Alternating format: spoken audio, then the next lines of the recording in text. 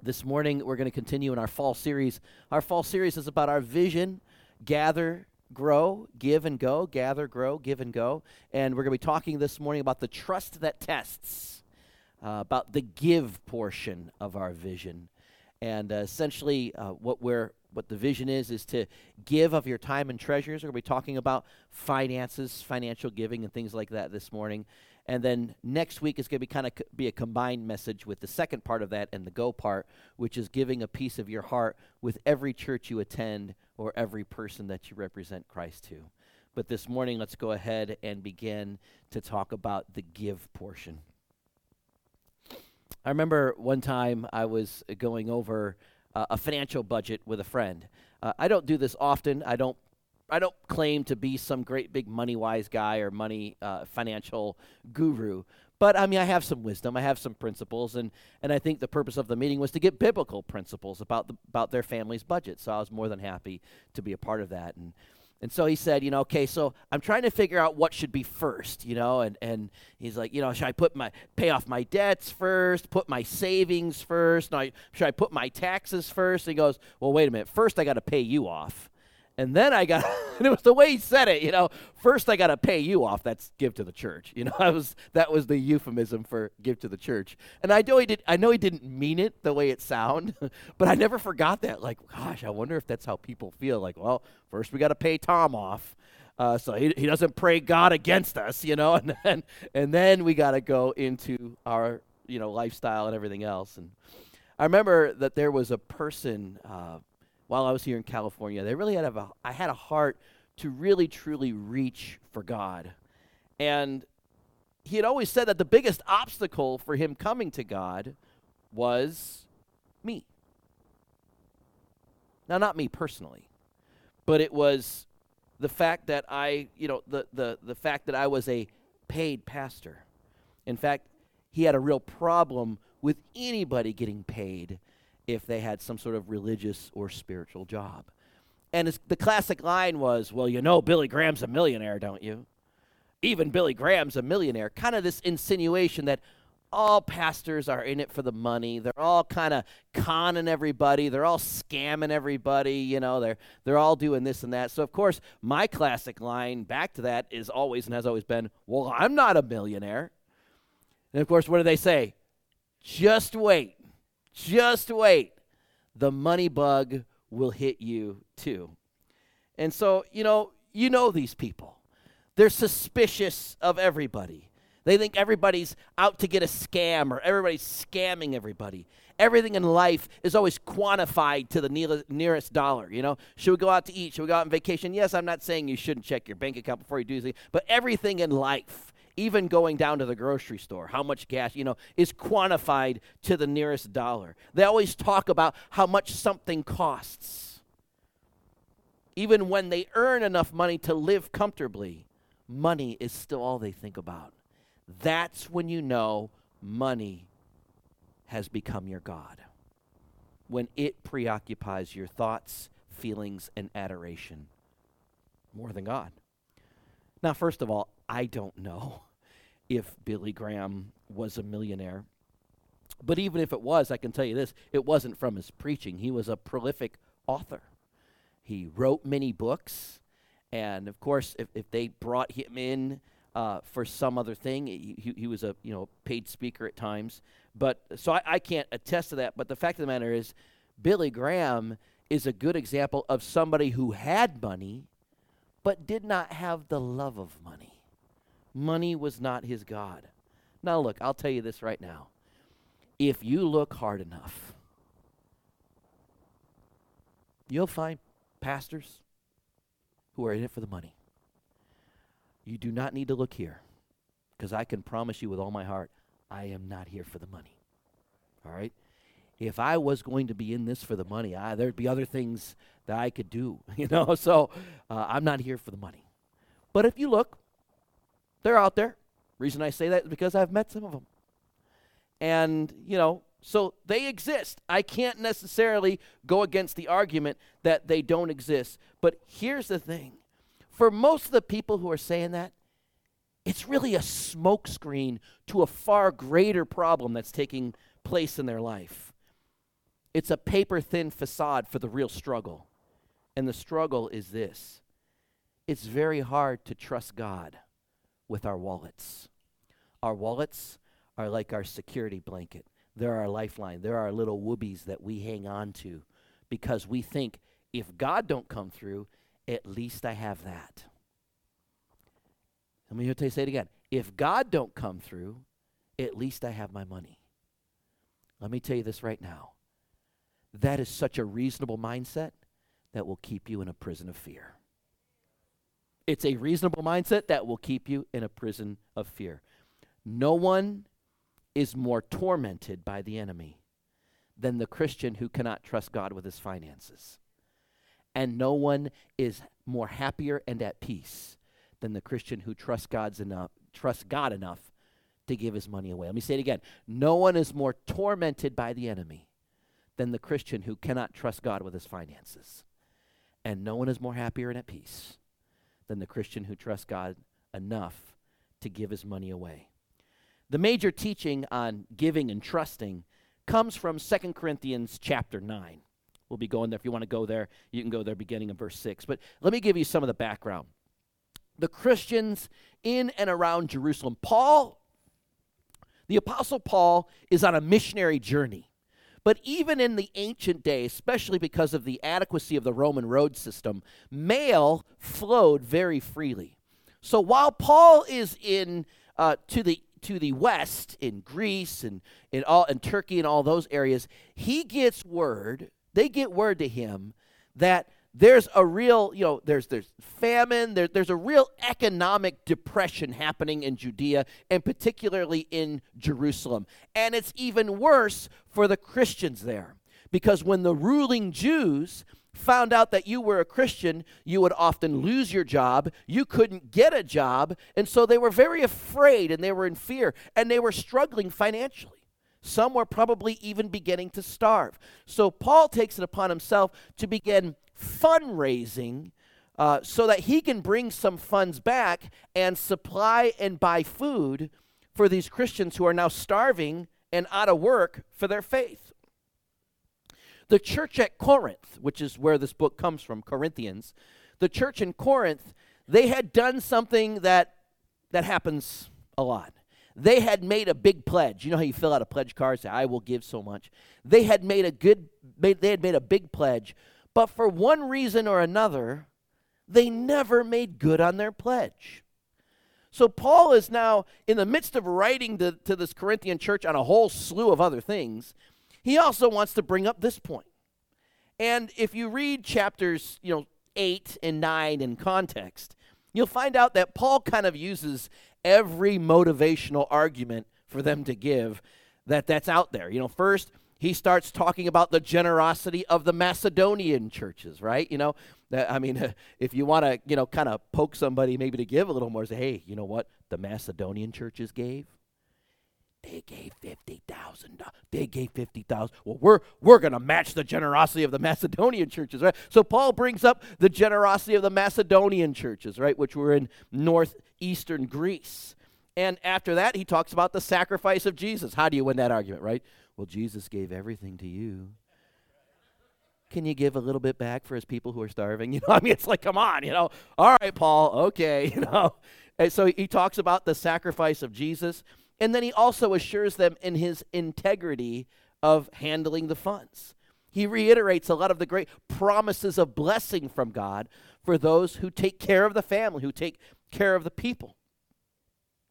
And he also reiterates, we are blessed by God to be a blessing, and that God wants to change our joy beyond what money can simply buy us to the joy of being able to use our money to bless others, especially those who are in need, not those who are not in need, but those who are in need. So if you go to 2 Corinthians chapter 9, verses 6 to 11, you'll see this on the screen. This is Paul's conclusion. After he's gone through all that, he literally says, the point is this. This is my main point. Let's read together, beginning in verse 6. Whoever sows sparingly will also reap sparingly. And whoever sows bountifully will also reap bountifully. Sow a lot, reap a lot. Sow little, reap a little. Very easy concept here. He said, verse 7, but each one must give as he has decided in his heart, not reluctantly or under compulsion.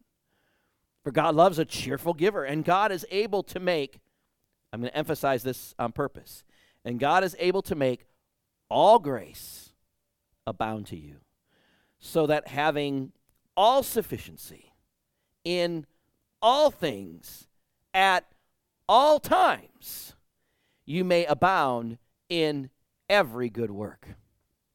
Paul is emphasizing, and that's in the Greek, the allness of God. As it is written, he has distributed freely, he has given to the poor, his righteousness endures forever. He who supplies the seed to the sower and bread for food will supply and multiply your seed. He's talking about money. For sowing and increase the harvest, that is what comes back after we sow, of your righteousness, the harvest. You will be enriched in every way to be generous. The NASB translates that. You will be enriched in every way to be generous. The way we say it in our day and age, you will be blessed to be a blessing. Blessed to be a blessing in every way, which through us will produce thanksgiving to God. In other words, not only does this system work, but when it's all said and done, you'll give thanks to God for it. All right, I want to tell you first my 4 non-negotiables for giving that I see from this verse. This is the interpretation I see of what we've just read. And then we'll go ahead and give some application. So first the what and then the why. All right, the 4 quick things are this. First of all, it's up to you. It's up to you. People always ask, how much should I give? That's my answer. It's up to you. I may jokingly say, well, 100,000 to me. And I might make a joke out of it, but it is simply a joke. It is up to you. Only you can give it because God gave it to you. And the test of trust is to you. Nobody gives it for you. I remember when I was little and they'd pass the plate around and my dad would give me money to put in the plate. If it was just 1 bill, I was never tempted. But if it was 2 bills, I'd be like, 1 for the church, 1 for me, 1 for the church, 1 for me, you know. And I would feel like I was giving to the church, but I wasn't giving. My dad was giving. He just gave me the money to give, right? That's why it's up to you. Nobody can give for you. You give it. The second thing is this. It should be deliberate. It should be deliberate. Paul says, whatever he has decided in his own heart. I love that Paul didn't say whatever he feels like giving or whatever feels good. Whatever he has made a decision. It's a deliberate decision. It's an act of will, not emotion. When I give, it's not like I just sit around, what do I feel like giving? You know, it's an act of will. It's a decision I've made. I've made a decision to give a 10% portion of my income, and it's a decision I made. It's not. I don't even allow feelings to come into it anymore. It's just what happens. It's a deliberate act of my will. And it should be yours as well. Number 3, it should never, ever, ever, ever, ever be coerced. If you are watching Christian television and they are manipulating and coercing you out of your money, they are in the wrong. And if anybody here ever guilts you into giving them money, save maybe a trip to Starbucks, they are in the wrong, all right? Never, ever, ever should be coerced. Paul says, not reluctantly or under compulsion. But then number 4, it should be cheerful. It should be cheerful. Don't give and then complain.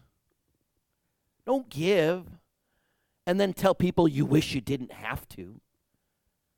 You've already lost the blessing in your attitude. Does that make sense?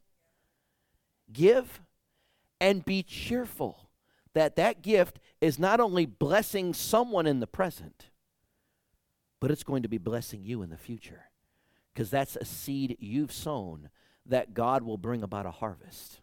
And that's what I want to talk to you about for our next 4 points. If you have a discussion sheet, these will go very quickly. Go ahead and flip it over, and you'll be able to write in the answers on the other side. Number 1, when it comes to money, God uses the seed principle. If you want to understand how God and money interact, then think of it a lot like a farmer interacts with his seed. And God begins with a very, very clear and basic point that all farmers know. If you sow a little, you'll reap a little. If you plant 1 acre, 1 acre is what you'll get back. If you plant 2 acres, 2 acres is what you'll get back. Sow a little, reap a little. Sow a lot, reap a lot. If you talk to a farmer, you realize that planting time is a true act of faith, right? Because they put the seed in the ground, right?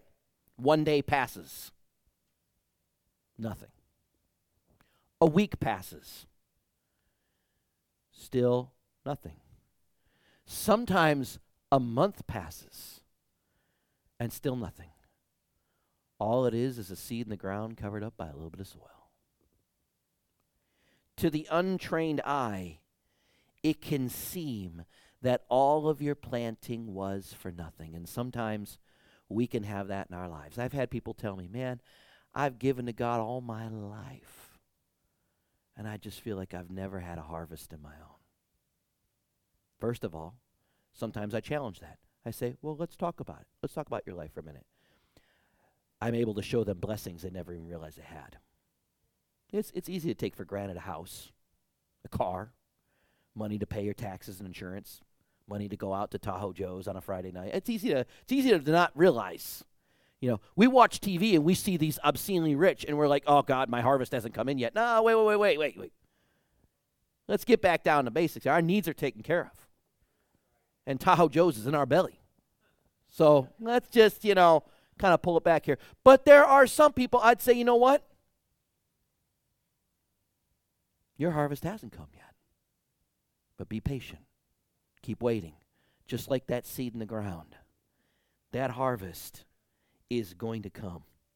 The farmer may be tempted to think, well, I wasted my money. Or I planted more than I should have. But if you're patient, the harvest eventually comes. Sow a little, reap a lot. Sow a lot, reap a lot. By the way, God put this in the Bible. Okay? This isn't just some kind of, it's a good suggestion. God put this in the Bible. He is bound and obligated to have this biblical principle work in your life. It is one of the few principles in the Bible where God said, test me in this. I know there's a little bit of struggle. Test me in this. I'll beat you every time. I'll outgive you every time. You will not die. And the scale was tipped in your favor of what you gave to God. You will die and you will look back and you realize it will be heavily in God's favor of what he gave to you. I understand that right now, a teaching like this almost seems impossible in 2021. We have the highest inflation we've had in 30 years. We have the highest jump in consumer price indexes we've had in 7 years. Gas has gone up, what? It's $1 right now. I mean, it was $1.25 since last year. For those of you who fill up once a week, that could be $150. I get it. That right now, this is probably the last thing in the world we want to hear. But actually, I would say when times get tighter and the squeeze gets squeezier, I know that didn't sound right, but just go with me. This is the time more than ever to focus on the principles of the seed and the harvest.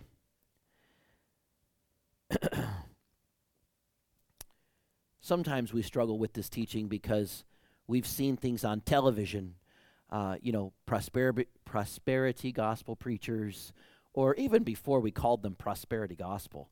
There have been people on religious television who have been milking and bilking billions, millions, whatever, for decades and generations. And until Jesus comes back, they're always going to be there.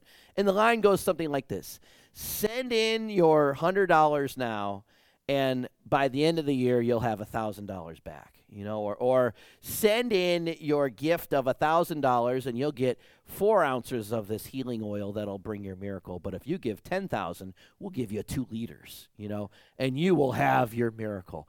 And when you see and hear that kind of stuff, it just turns you off, And you know why it turns you off? Because we're allowing some of these TV preachers to rob us from the blessing of right biblical understanding. The fact of the matter is, God may want to bless you way beyond 10 or 100% fold. I may give my 100 and God's got 100,000 left for me back. Not 1,000, But the fact of the matter is, that's not up for me to tell you what your blessing is going to be. It's for God to allow that harvest to come in its due time because he operates on the seed principle. But I'll tell you this, don't let the TV preachers rob you of the true biblical blessing God does have for you.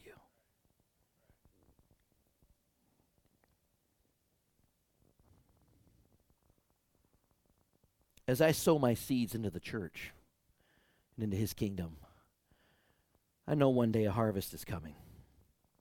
Maybe 10-fold, maybe 1,000-fold. Or folks, it may be in something money can't buy.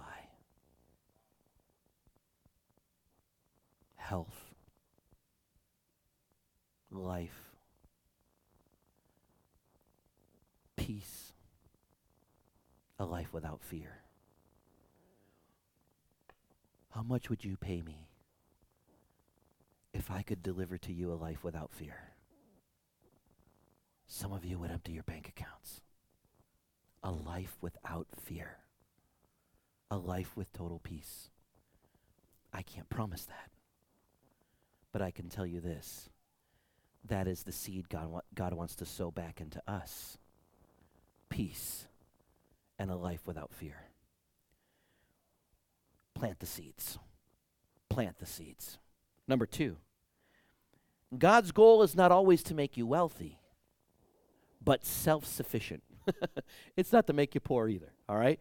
God's goal may not always be to make you wealthy, but it is to be self-sufficient. I see that in this verse, in the middle of the phrase of verse 8, where it says, having all that you need.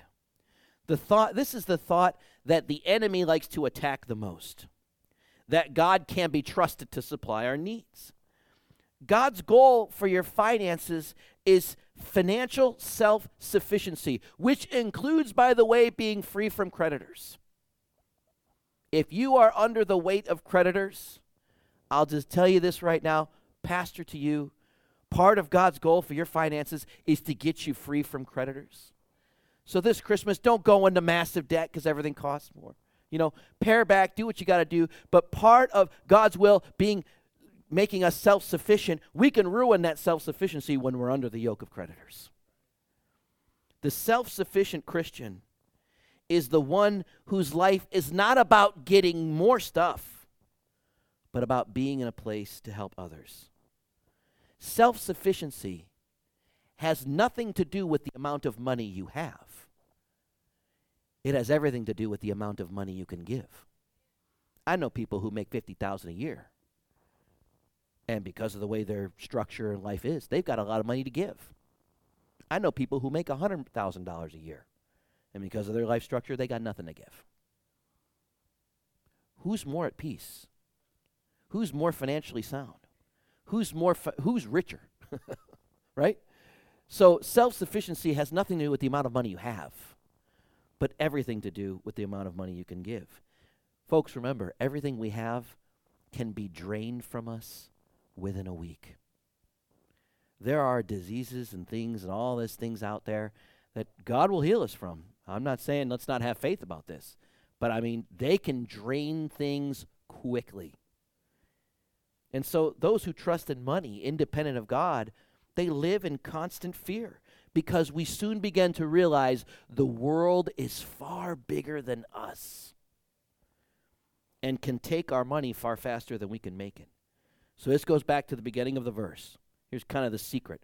First of all, God supplies the grace. Then we're made self-sufficient. We share in that abundance, and people praise God for the blessing. Number 4 is what I live for. Number 4 is when I was younger, when I was in my 20s, I used to love to give something, and I wanted the people to know who gave it. Tom Nackey gave this gift. I loved it. My joy came from the thank you, right? Thank you, Tom, for helping me. The older I get, I don't want that at all.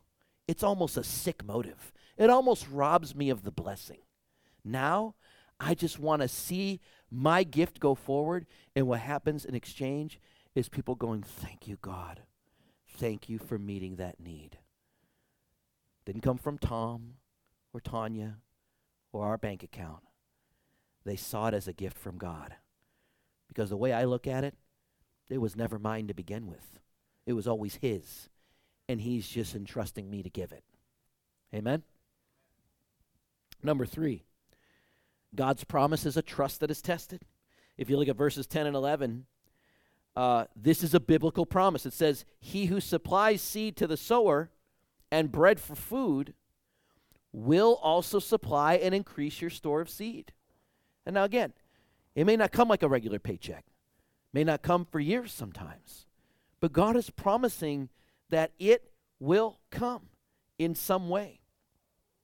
And he says, you will be made rich in every way so that you can be generous. What's God saying? God gives you the money to give back to him. God is our source. God gives you the money to give back to him. Can you trust God with your pocketbook? Yes, you can. And I will tell you this. No man or woman was ever the loser because they decided to be a giver. No man or woman was ever the loser because they decided to be a giver. And then number 4, and this is the most important point of the morning. I will always love you more than your money. If you ever wonder, is Pastor Tom in this for the money? Does he think about our tithes and offerings when he goes to sleep at night? Does he show preference to a family that tithes over maybe a family that doesn't? First of all, I don't even know. I don't even know what you give or who gives what, how you give it, when you give it, and in what form it comes. First year I was here, we got a whole bag of pesos. I didn't even know what the pesos were worth. I was just told we got it in pesos. That was all that was communicated to me. But I will say this. I will always love you more than your money. For me, you are not a dollar sign. I don't look at you as a customer. I don't look at you as something to profit off of. I don't do this so that I can be some sort of profit-making religious teacher.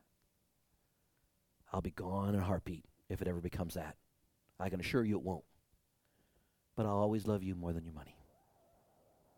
I want you to rest assured that. I don't say this as a badge of honor, but I've gone through 7 business councils now. 7 business councils have attempted to give me a raise. I have declined all of them for 11 years so that I could tell you this right now. I will always love you more than your money. And God, for the last 11 years, has provided a harvest to me and our family that is so incredibly miraculous that I stand here today as a man who not only believes what I'm telling you, I've experienced it. Now, I know what you may be thinking. Well, God's nice to you because you're like on his payroll. You know, you're a pastor.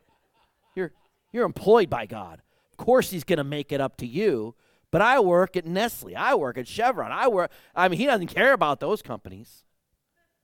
You're wrong. He cares about all those companies. And he cares about you no more than me. But I can tell you this. What missionaries know and what takes an act of faith to find out. When you sow that seed, God will provide for the need, make you self-sufficient, and bring in a harvest of righteousness where your joy switches from the stuff all your money can do for you to the good you can do. As you bow your heads and close your eyes, one of my greatest fears is that the very act of preaching this message, you'll feel manipulated or coerced. I don't want you to feel manipulated and coerced. My goal is that you would feel a greater faith, that if you're faithful to plant that seed, God's got this. God's got your back.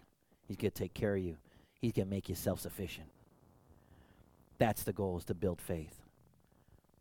But please, don't walk out of here today feeling coerced or manipulated or under compulsion. There's no cheerful giving in that attitude or feeling that feeling. But I do want to, with all my heart, encourage you. You can trust God with your pocketbook. You can. You can, you can, you can.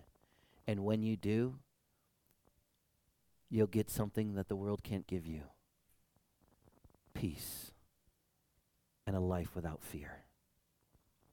Repeat after me. Say, Lord Jesus, help me to trust you with my wallet. And I declare right now, by faith, God is my source. Not my job, not my brains, not my body. They are all from God. So God is my source.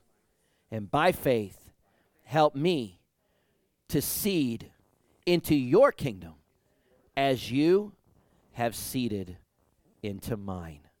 In Jesus' name, amen.